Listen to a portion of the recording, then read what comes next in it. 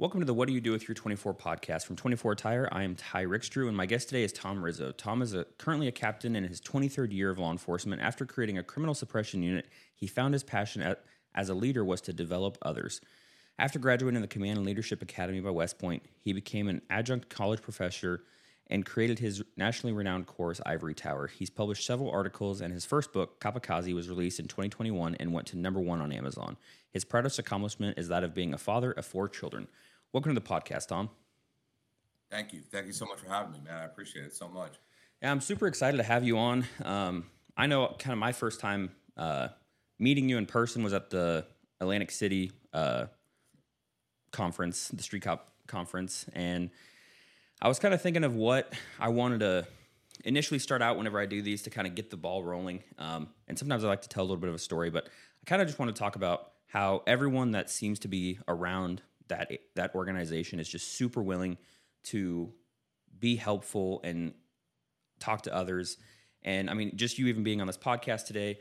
But the other day actually super recently, I had to stop and I went to one of Tom Stack's trainings. And Yeah. on Memorial Day, I'm on the phone with Tom talking about a stop that I had and everything. And he's connecting me with other people and doing all this. And it was just like, this is incredible because I feel like a lot of places you don't have this type of person, let alone this type of like just willingness to get out and get after it. Yeah.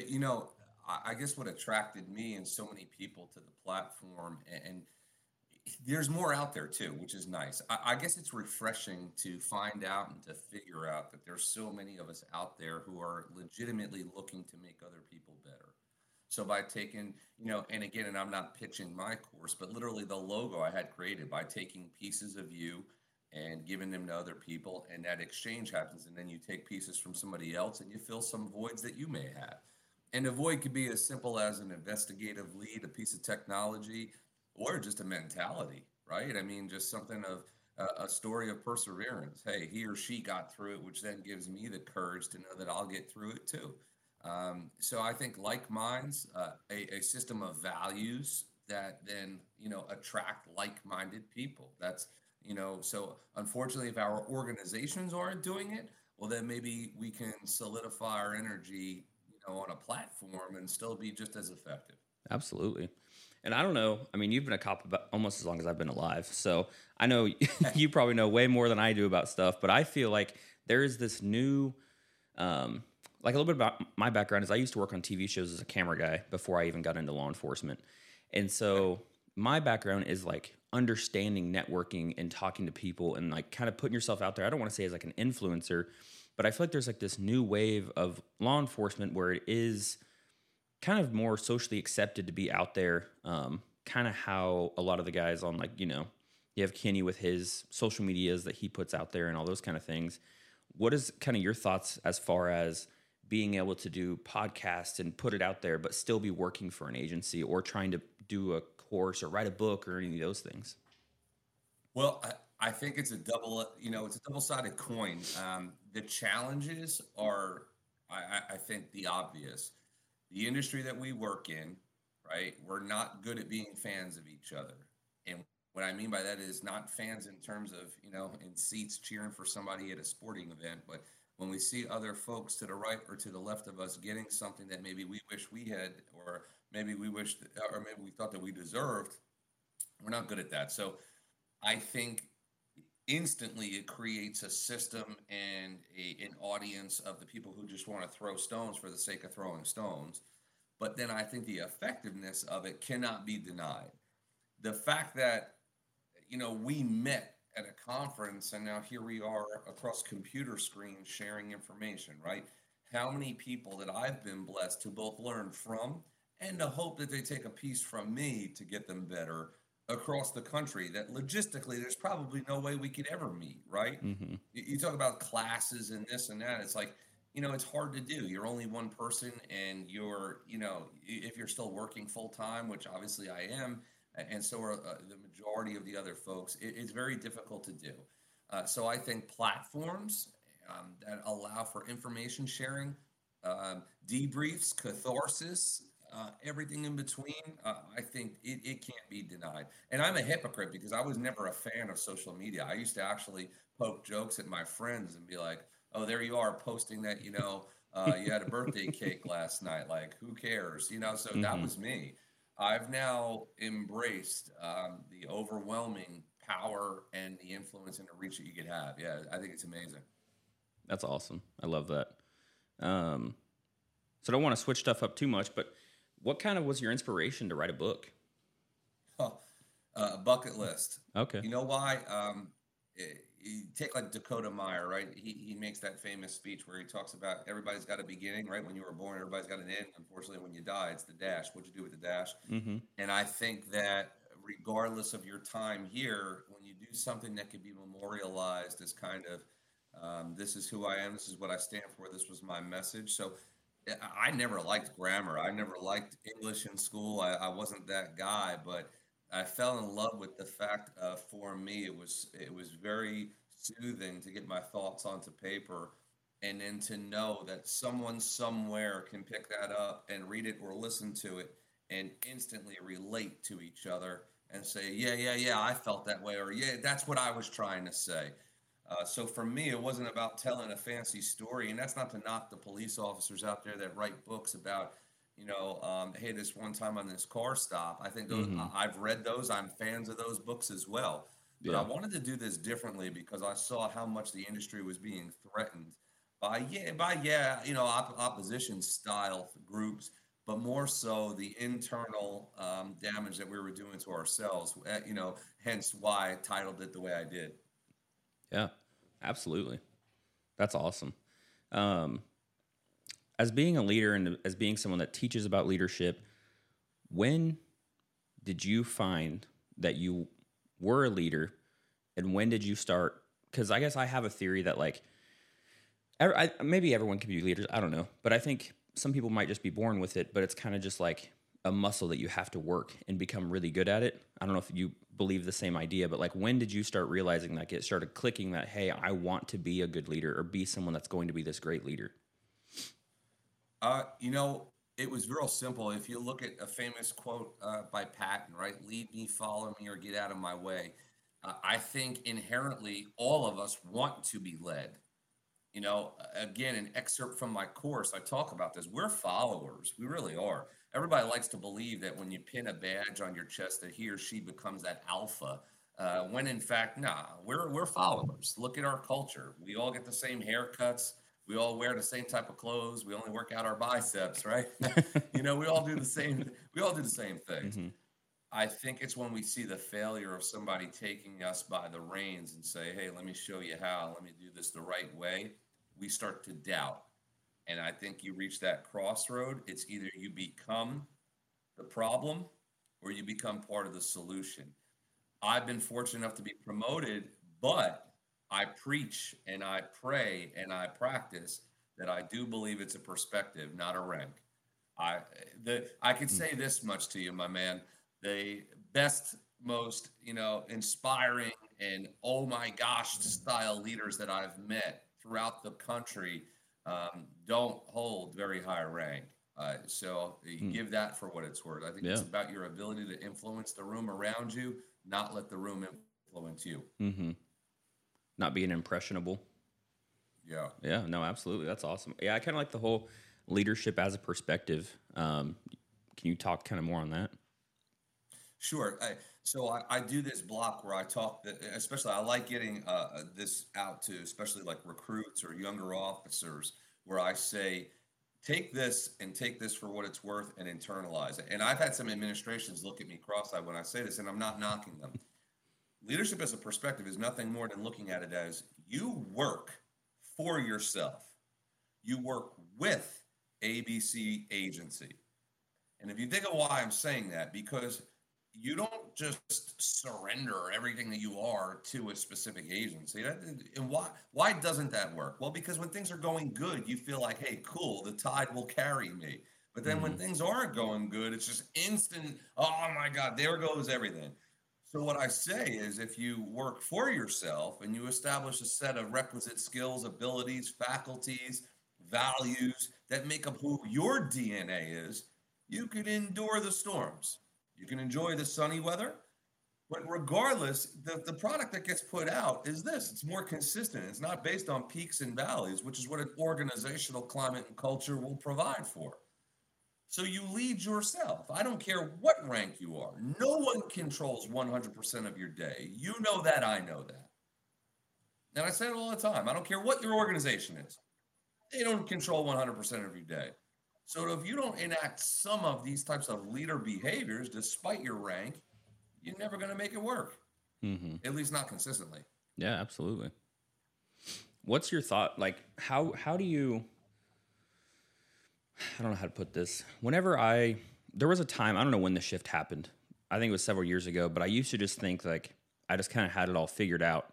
And then I started realizing that like always be a student, never a master. And so just constantly be learning. And so I know especially whenever I was getting into law enforcement, I was starting to look for leadership stuff because like how my brain works is like I want to understand the full picture of things or understand something completely so then I have the confidence whenever I'm presented with the situation to make the decision because I have all the information. I'm not just kind of like figuring it out as I go.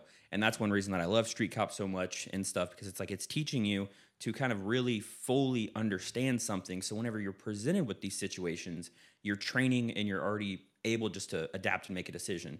And so I know that I definitely wasn't the guy that's like I'm putting on the badge and all the cool gear or whatever and like, oh man, I just know what I'm doing. I'm like, I feel like the same guy. I just got a uniform on, but my brain is still the guy 20 seconds ago that didn't have all this stuff. And so I was looking for ways to become a better leader and understand how to kind of fill that role. And I found Jocko and I started finding your stuff and it was just incredible. But I don't know if I just like stumbled upon it, if that's how I work. Cause I know a lot of the guys that I work with or that I've talked to, they're just not like that. Like especially if they get promoted, they're like, I'm just a sergeant now. So I'm going to do what I see happen is I just see guys that get promoted into sergeant and they just start doing the things that they hated being done to them to the guys below them. But why wouldn't they? Yeah. The system only provides for what? Training. Mm-hmm. I say all the time, if we should train dogs. I want to train a dog to perform a certain way in the field. Mm-hmm. People should be developed. So everybody's already got the physical ability to lead. Think about that. Everybody physically has those abilities. Mm-hmm. But if you don't develop the people part of it, it's not going to work. We're people. Mm-hmm. We both lead people, and then who do we serve in our communities or arrest or assist or protect? People. The rest is for technology. The rest is for equipment. Mm-hmm. You lead lives, you manage material. Wow. That's awesome. I love that.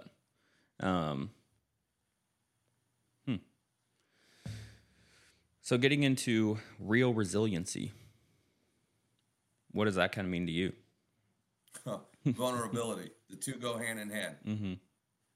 If you don't have somebody to look for to give you resiliency is not about, we've mistaken and we've blurred the line between rehabilitation, right? So somebody has a struggle with a substance. Somebody has a struggle with mental health. Somebody has a struggle with life. Somebody has a struggle with the job. We've coined that's resiliency training. That's resiliency. No. Resiliency has to do with the fact that if we started to lean upon each other in a sense of vulnerability where, okay, I'm above you in an organization in terms of rank. Well, if I was to maybe to start expose my vulnerabilities of, hey, listen, man, I screwed up at this point in my life. This is where I made a big boo-boo. This is where I wish I had behaved differently. This is where I wish I had spoken differently. This right here is where I was a hypocrite. See, if we did that, that would equip other people with the fact of, okay, so now when I hit that obstacle, I'll have the resilience to know it's not the end. I have audibles I could call. I have detours I can run. So leaders are so scared in our industry to do that because they believe by exposing those vulnerabilities, we also exploit the fact that and put on display that we're not perfect. We're not so above.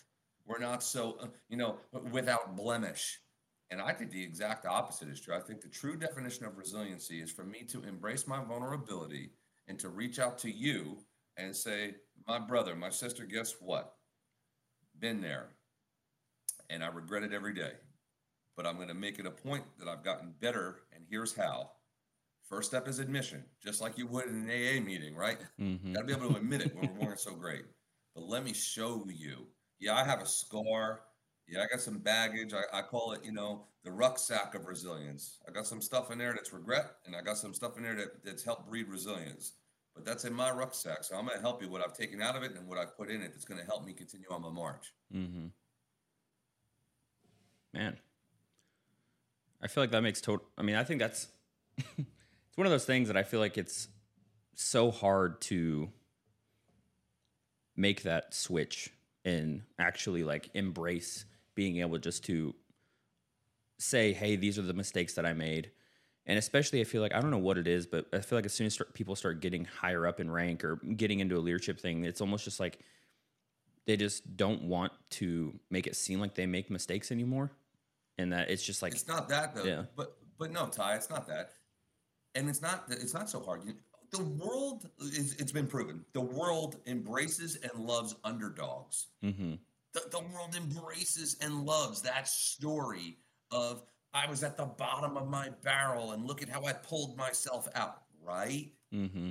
The comebacks.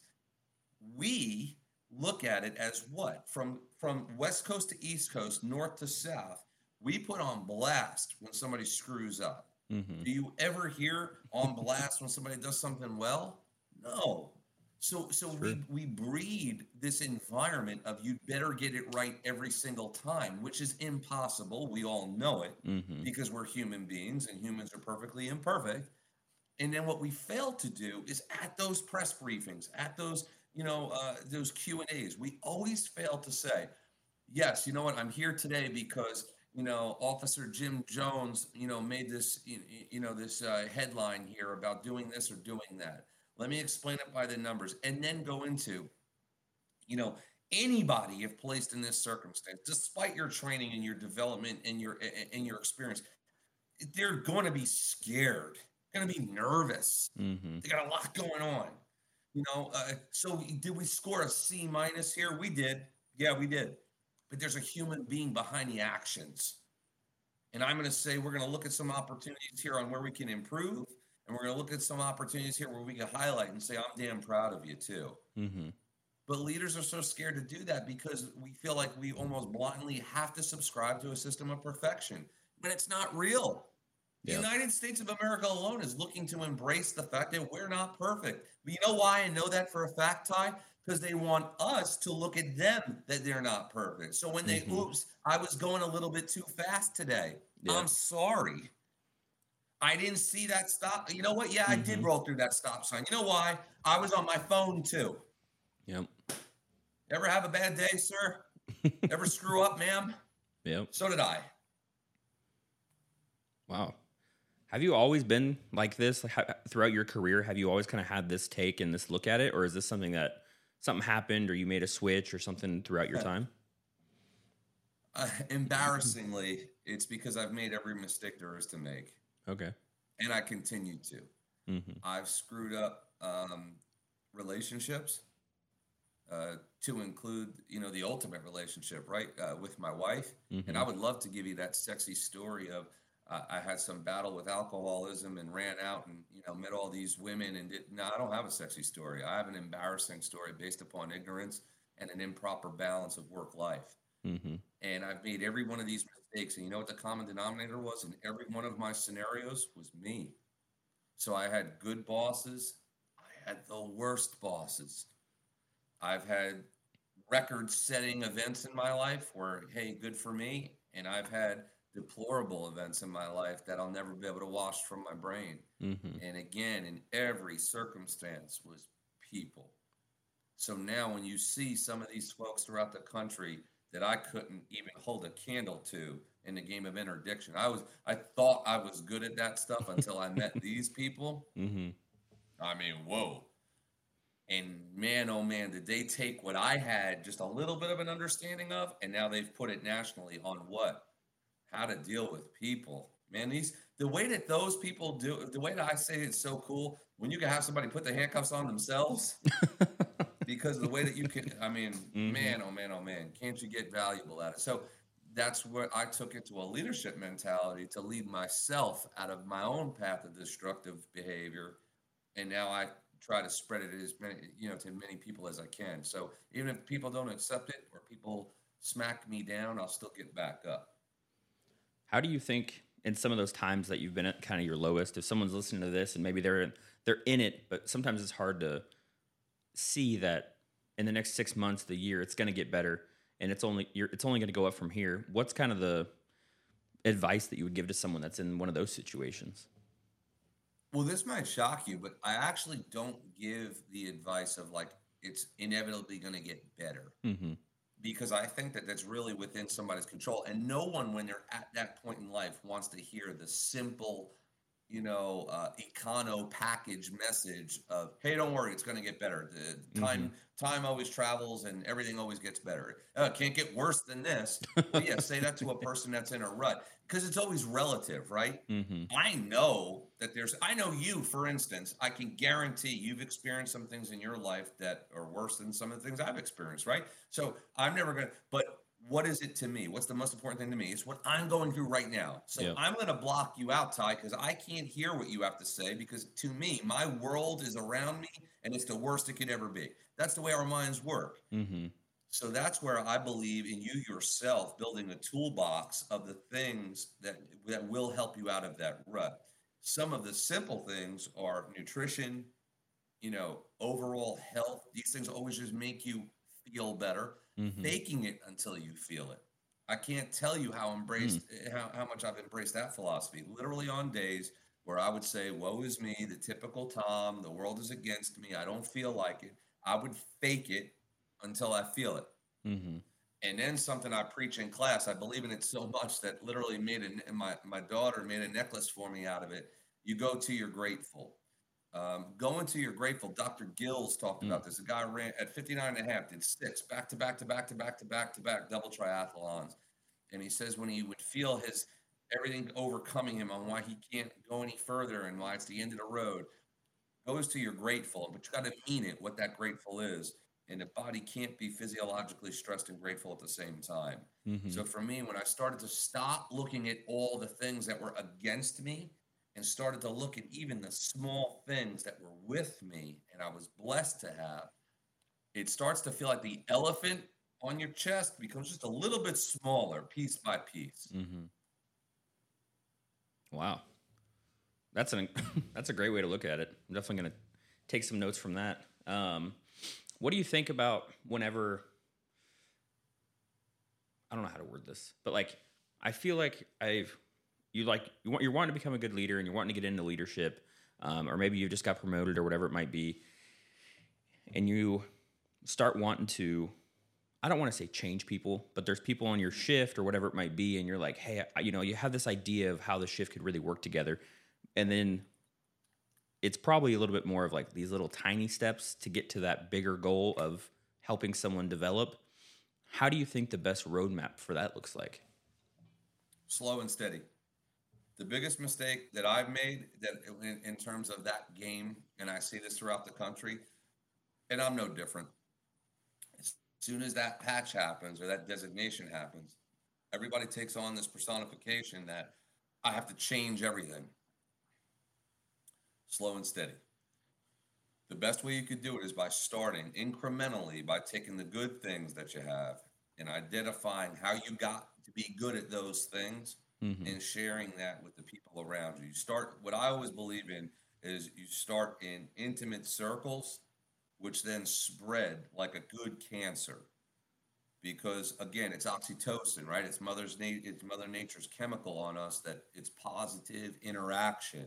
Mm-hmm. Positive interaction isn't just, hey, you did a good job today. A positive interaction is we spent some time together and be through those exchanges of information and practice and exchange of thought and idea and application. I got you better. Mm-hmm. A little bit. So I say instead of me being at the biggest is a dichotomy shift. Instead of being at 100% because that's what we always want, right? Me at 100%. Mm-hmm. I say, how about you focus on taking 100 people and affecting them 1%? That's a movement, Mm-hmm. and it's only 1%. So that could simply be, hey, listen, see the way you're wearing the stuff on your belt? Shift it just like this. It might stop hurting your lower back. Mm-hmm. I give such a basic example. Yeah. 100 people, 1%, that's a movement. I love that. So after one of my questions I was going to have for you is, how do you balance work life mixed with, when I say work life, I mean like this type of stuff, more like the other side of not law enforcement, and then family and all those kind of things. Because I feel like it can be a lot just being in law enforcement and just having a full time, having a family and all that stuff. How do you balance everything? By learning what didn't work and realizing what I said to you before. You work for you work with an agency. Mm-hmm. No agency, no position, no situation deserves 100% of your time and your energy. Doesn't. That is a path, that will lead you toward destroying relationships and to hurting the people. I just posted about this today, about the people in your arena. If you would imagine that, Ty, you have one, I have one, we have an arena. And in that arena are people. Who gets your VIP seats? If you were foolish like me, early on, the VIP seats were the people that I was desperately running into a room like a dog with the tongue out and the tail wagging, waiting to be pet. And the other folks that are really inside here to me would be in the cheap seats. And you know why? Because, well, they're always going to be there. That's my safe zone. They understand. Do it backwards. Mm-hmm. So now for me, it doesn't matter. Right now, I dedicated this time to be with you. You dedicated the time to be with me. Mm-hmm. But if one of my children needed me, just like I do with my leadership behavior, I would say, Ty, I got to go. Yep. And you know why I would do that? Because I would expect you to know I would do the same thing for you. Mm-hmm. So now I allow myself that deviation, just like you should want for yourself, just like she should want for herself. So that's how people then are comfortable in their skin, right? So I balance it out with exactly how it should be balanced.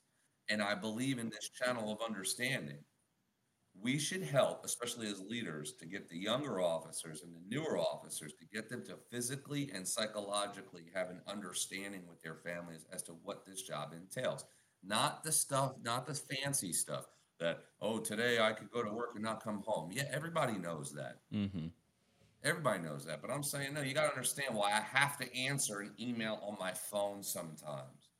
You got to understand that my position calls for I have to make notifications that can't wait. They have to be instantaneous. Mm-hmm. Doesn't mean I don't love you. Doesn't mean I'm not listening. But again, what if you're dumb like me, what would you do with that? Well, you know my job, and I would just do what I had to do. Mm-hmm. You don't know your job. And there's no way you'll achieve balance without communication. And I feel like this stuff is, like, your perspective and the way you put stuff is perfect just in life in general, not necessarily even in law enforcement. But I feel like this stuff does, I know it works really well for me, because I remember like getting into law enforcement, and I would like read some other leadership books, and maybe it wasn't someone that was actually in law enforcement, and I'm like, I don't know if this stuff's going to work. They don't know how it is, or whatever it might be. And I feel like we have like the nature to do that. So I can only imagine that with your background and stuff, I feel like it just helps resonate so much more because of the like inherent mindset that I feel like a lot of cops have. But I'm trying to break the mold that what is considered attractive and sought after compared to what's considered valuable. Mm-hmm. What's my point?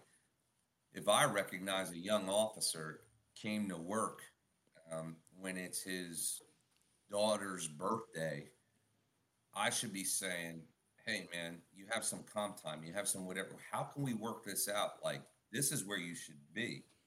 Oh, but I have intel that Ty is going to be coming down the road with a trunk full of cocaine. Okay. There'll be another day to get another Ty that comes down the road. Like, you see, but you know what I had when I was doing those things? I had bosses, because I won't call them leaders, oh yeah, keep kicking ass. No, Mm-hmm. because you know what I was doing? I was burning the ass of the people that really cared about me, the whole me, at my Mm-hmm. best and at my worst. Where I'm a number to you guys. When I leave, the operation continues. Yep. That next morning, I don't know any police department that has closed its doors to the public after somebody quits, right? And I know we shouldn't be saying those things. Mm-hmm. Oh, but no, that would be the best recruitment tool Mm-hmm. by retaining the retention of your people, making them feel like they're valuable as people. And that's why, yes, my ultimate goal is to permeate and penetrate the private sector so that they can understand this is what was wrong with law enforcement, not the way that we applied handcuffs on people. I promise. Yep. Man, that example you gave, quick little story. I had a boss that we have lost people because things would work out where guys on shift would want to help someone that had a kid that had a birthday party and be like, yeah, man, I'll work for you. No big deal. And we had a boss that wanted the job to be like, was like, yeah, we have to work holidays. And so instead of like, even if the situation would work out and be fine because someone else has kids and they want to take Christmas off and I don't have any kids. So I'm like, I'll work it. I don't care. And they would want the job to be hard. They wouldn't approve that. They would want it to be more difficult in a way because that person hasn't earned the right to have their holiday off or whatever it might be, even if they've only been around for a year or two. And I just thought that was insane to me that was like even a mindset to be able to have. But I'm guessing it was just top behavior. But you know what though, Ty? Again, what I always laugh at is who's our customer base? The communities, right? Mm-hmm. What do the communities always do? I don't care where you're working when it's a holiday. The communities, oh my God, thank you for working on a holiday. They bring us stuff, they do all that stuff. What do we do to ourselves though? Mm-hmm. Suck it up, kid. We all did like so what I'm saying is like the same people that we want so desperately to support us are showing us, but we don't know how to do it ourselves. Mm-hmm. And then, to me, I fall in love if I hear an employee who goes out of their way to help another employee. That's leadership Mm-hmm. compared to, excuse me, the guy or the girl who's got the most stops. Like, think about that for a minute. Or the one that's great at backstabbing but can memorize policies. Like, and then you wonder why your leadership elements stink. Mm-hmm. Well, they have no people. There's no people skills inside here. But this guy Ty, who only scored an 80, is the one who everybody knows. If you're in a pinch, here's my shirt. You got it. Isn't that somebody that you would want to be a leader? Man, I love that. So I don't want to switch it off too much. I kind of want to switch from talking about, because this obviously isn't 100% a law enforcement podcast. A lot of it's based around kind of like, what do you do with your 24 and everything? And I think you writing a book and getting it onto Amazon is absolutely incredible, let alone becoming number one on Amazon. So I have two questions for you. One, what was the process like to write a book, get it released? How many revisions did you might have? And then also, if you had to write another book, what would the topic of that one be? Okay, so the actual task of writing it is easy because that's a self-therapy, right? That's a catharsis. That's a mouth diarrhea onto paper. And oh my God, it's my thoughts. And here I go and I'm doing it.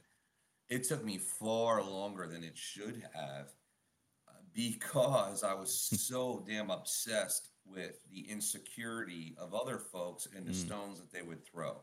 You know, oh, what do you think you are, Shakespeare? Or, you know, you're an author now? Like, and you know, we pay so much attention to that. So the actual process of writing it is quite easy.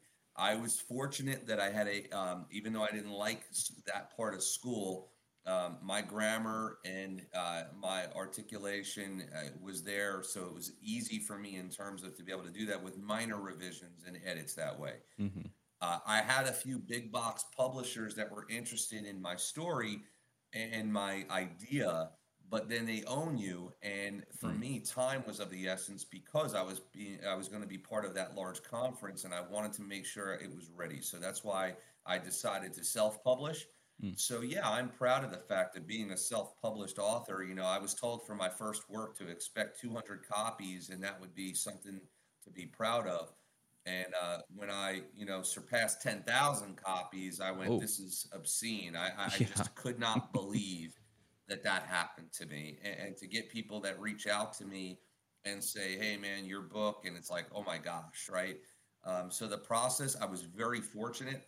There's a fellow by the name of Adam Davis, Mm-hmm. and he's part of Team Never Quit. So, the Marcus Luttrells of the world, Mm-hmm. and they mentored me.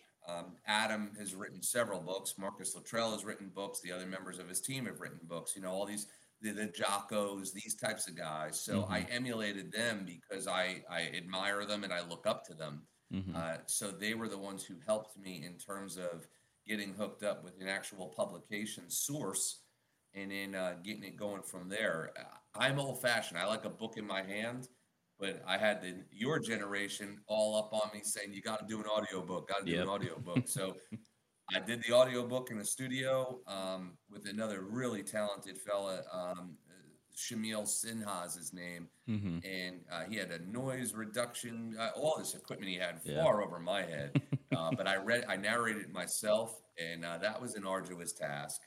But from there, I was surprised just how easy it was. Mm-hmm. And I tell people that often. So I always refer them to like Adam, who's amazing. He'll help you get going and get you out there and get your word out there. But now, because of some of the notoriety and the success that I've had, I might lean upon a publisher for my next project, which I have a couple of ideas in my Mm-hmm. pocket that, so we'll see. Yeah. I've already, since the book, I've already written a few articles. I've done the IACP, International Association of Chiefs of Police, Mm-hmm. and I've had some private sectors that have sought me out to provide some pieces. So I think that I have two trajectories in my mind as far as policing and then the civilian side of things, as far as relationships. Mm-hmm. So I think that from a police officer and how we screw up things might be something. And then from the policing perspective, I like some of the ideas. I like the 10 cop commandments. I have Mm-hmm. some pretty cool ideas for that too. So I have some Okay. exciting projects that are, in my brain right now, and that we'll start getting in the paper soon. Okay. That's awesome. Sounds great. Who do you think you get the most inspiration from? Oh, um, well, without getting emotional, I guess courage was from my mother. I watched her battle terminal cancer and knowing she was going to die and still having the ability to put a smile on her face. Um, and from, just maybe the smell of a spring day and the flowers outside to the serene sound of, rain against the window. So she taught me that things I didn't embrace at the time because I was young, that now, that only as a spirit and an angel to me that I think about often. Mm-hmm. So that's part of it. I've been very blessed to have people around me that have showed me work ethic that I try to emulate. Um, and I guess this is going to sound crazy, but my children inspire me because I believe that their generation has had so many damn obstacles placed in front of them. Mm-hmm. But to watch their innocence and to watch their optimism and to watch their unconditional love for me, they've taught me more than I could ever teach to a student or an audience. Mm-hmm. And man, oh man, on those days where I told you before, where I fake it until I feel it, I often start to feel it very quickly when I go to my grateful and I look at them. It fuels me with an adrenaline rush like no other. I love that. So, kind of the question that I always ask everybody whenever they're on the podcast, because it's, the what do you do with your 24 podcast, but it's more obviously in the bigger sense, but quite literally, what do you do with your 24? If you had to kind of tell me what a normal day for you looks like. Sure. I'm a huge proponent of nutrition and fitness. So it's whether it's at the beginning of the day or the end of the day, I do a workout, whether it's traditional strength training, calisthenics, a CrossFit routine, a high impact like a hit session, and I match that with a mental health. So it could be a 5 minute meditation. It could be a 20-minute meditation. I do mala beads. I don't know if you're familiar with that from like Muhammad Ali. It looks like a set of rosaries almost. Hmm. And the way like Muhammad Ali understood it and preached it was that if you repetitively say a slogan or a mantra, that it becomes your truth. So it could be something as easy as I'm just going to get better today. I'm going to get better today. I'm going to get better today. You repeat it a certain series of times, and it becomes rhythmic in your mind. Um, I always do everything I do in segments. So what I can control with work, I control, and I allow myself brief periods to step away.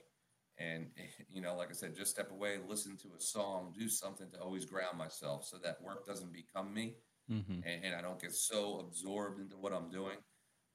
I engage a lot. I always coin that I have a 24-hour max turnaround. So if people do reach out to me, I always say, I'll get back to you. If I don't respond to you within 24 hours, you got the wrong Tom.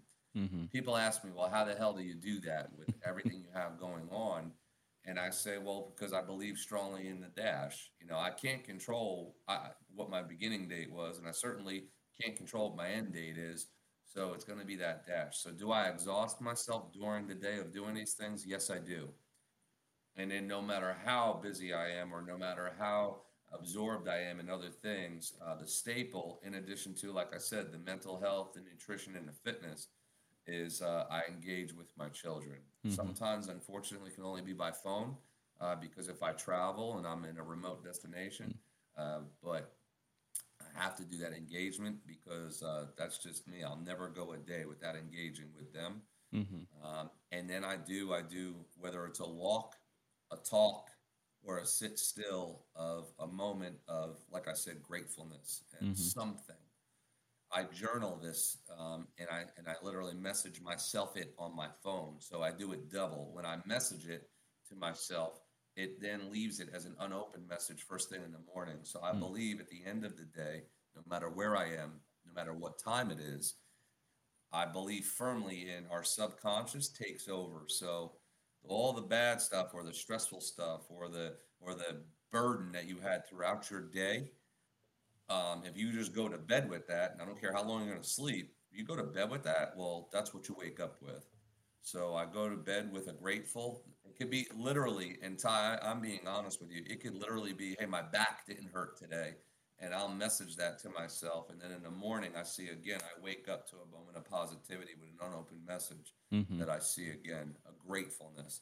Yeah. And I think that that's changed my life. Yeah. I like that a lot. One thing that I've started doing that I learned from Bedros Keuilian. Do you know who that is? I learned from him that I was watching one of his podcasts, and he says that he like wakes up every morning and he has this whole get shit done list, and he like has this list of stuff he gets done before he even gets on his phone or anything. And that's been incredibly helpful to me for time management, is to make sure that I'm not like getting up, laying in bed, and just like scrolling, doing the doom scroll or anything like that, checking emails. I just try to make sure I'm getting everything done, but also just like texting people and just letting them know that I'm grateful for them. Kind of having that list of people in the morning that you are grateful for. That's definitely been something it was kind of hard for me to do because I'm kind of the guy that's always like joking around, having a good time, not really being serious. And like people are waking up now at 9 a.m. to text messages. I love you, man. I appreciate you, which is just, it's been really cool for me to do that. But I've enjoyed that kind of process. So when it comes to meditating, what kind of meditation do you do? Everything. Mm-hmm. I have a few apps on my phone, but then sometimes for variety, I'll literally go to YouTube and type in morning meditation for anxiety, morning meditation for stress. And I literally blindly close my eyes, pick the first one that comes because I just like the variety. Mm-hmm. I learned, in the fitness game that when you hit plateaus, your body can expect it, your body gets used to it, and then your body stops responding to it. Mm-hmm. So as I've gotten older, I've had to get creative in the fitness game. So I got creative in the mental health game as well. Nice. That's very cool. So what would you urge listeners to do with their 24, whether they're LEO or not? So you stole my thunder with the reaching out to people. It's part of Mm. my class. I Oh, do okay. this whole thing called chronicling, Mm-hmm. and I don't want to give too much away of it now. It's based upon engagement with people, where I say alphabetically in your phones alone. You have the time to always go on and, like you said, scroll and look at some silly things. Or so I always say, at some point in the day, alphabetically, and you can do this again in a rhythm. And people are about rhythms. I have OCD, so it's easy for me, right? Because Mm-hmm. I'll obsess over it if I don't. But people that don't, people that aren't like me, and God bless you if you're not, because my OCD takes over me sometimes. Um, a simple, hey, I thought about you. It makes other people feel alive. Mm-hmm. And why is that so near and dear to me? Because I'm big into the mental health game, and I've lost people due to suicide that were close to me. And I could tell you for a certain fact, I did one of those silly check-ins, and like you always want to be poking jokes, making fun, having those giggles. And I did something as innocent as that, and that was the check-in that ended up getting somebody to not check out that day. So I could tell you it's life changing when you make other people feel alive, and Mm-hmm. the energy you put out there has a reciprocity effect and comes back to you. So I think what I would urge people to do with their 24 is by embracing, the fact that you want to feel alive and you want to feel like you matter to somebody, make somebody else feel alive and make somebody else feel like they matter. And then you end up, filling up your cup a little bit when you do that. I think I don't care how small or incremental it could be, invest in yourself. Physical health, mental health, motivation, discipline, they go hand in hand. I think investing in yourself, and again, yes, it's my slogan, but if you're not the best version of you, you're never going to be able to see or get the best out of other people. Mm-hmm. So from your circles and your families and your groups compared to the people, the men and women that you lead in an organization, never going to happen until you're operating at your best. Mm-hmm. Man, I think that's a great way to kind of start wrapping it up. Ending on that note, I was going to ask you kind of where can people find you? What do you, kind of wrap up with what can we do to help you? The listeners being able to. Well, I have a website. It's pretty easy. It's my name. So it's www.thomasrizzo.com. On there, you could find basically everything you want to find about me. Classes. I do keynotes. I love a challenge. I love doing, engagements or lectures or seminars where they're not even cop audiences. So I love that Mm-hmm. because it's a true challenge and I embrace that challenge. So my goal, I've been to 42 states, and my goal is to hit all 50. Mm-hmm. Um, but yeah, my website is definitely the easiest. I'm on Instagram where I'll constantly post different short clips or messages about, how to get better, sharing in certain trials and tribulations. Naturally, I'm on Facebook and LinkedIn as well.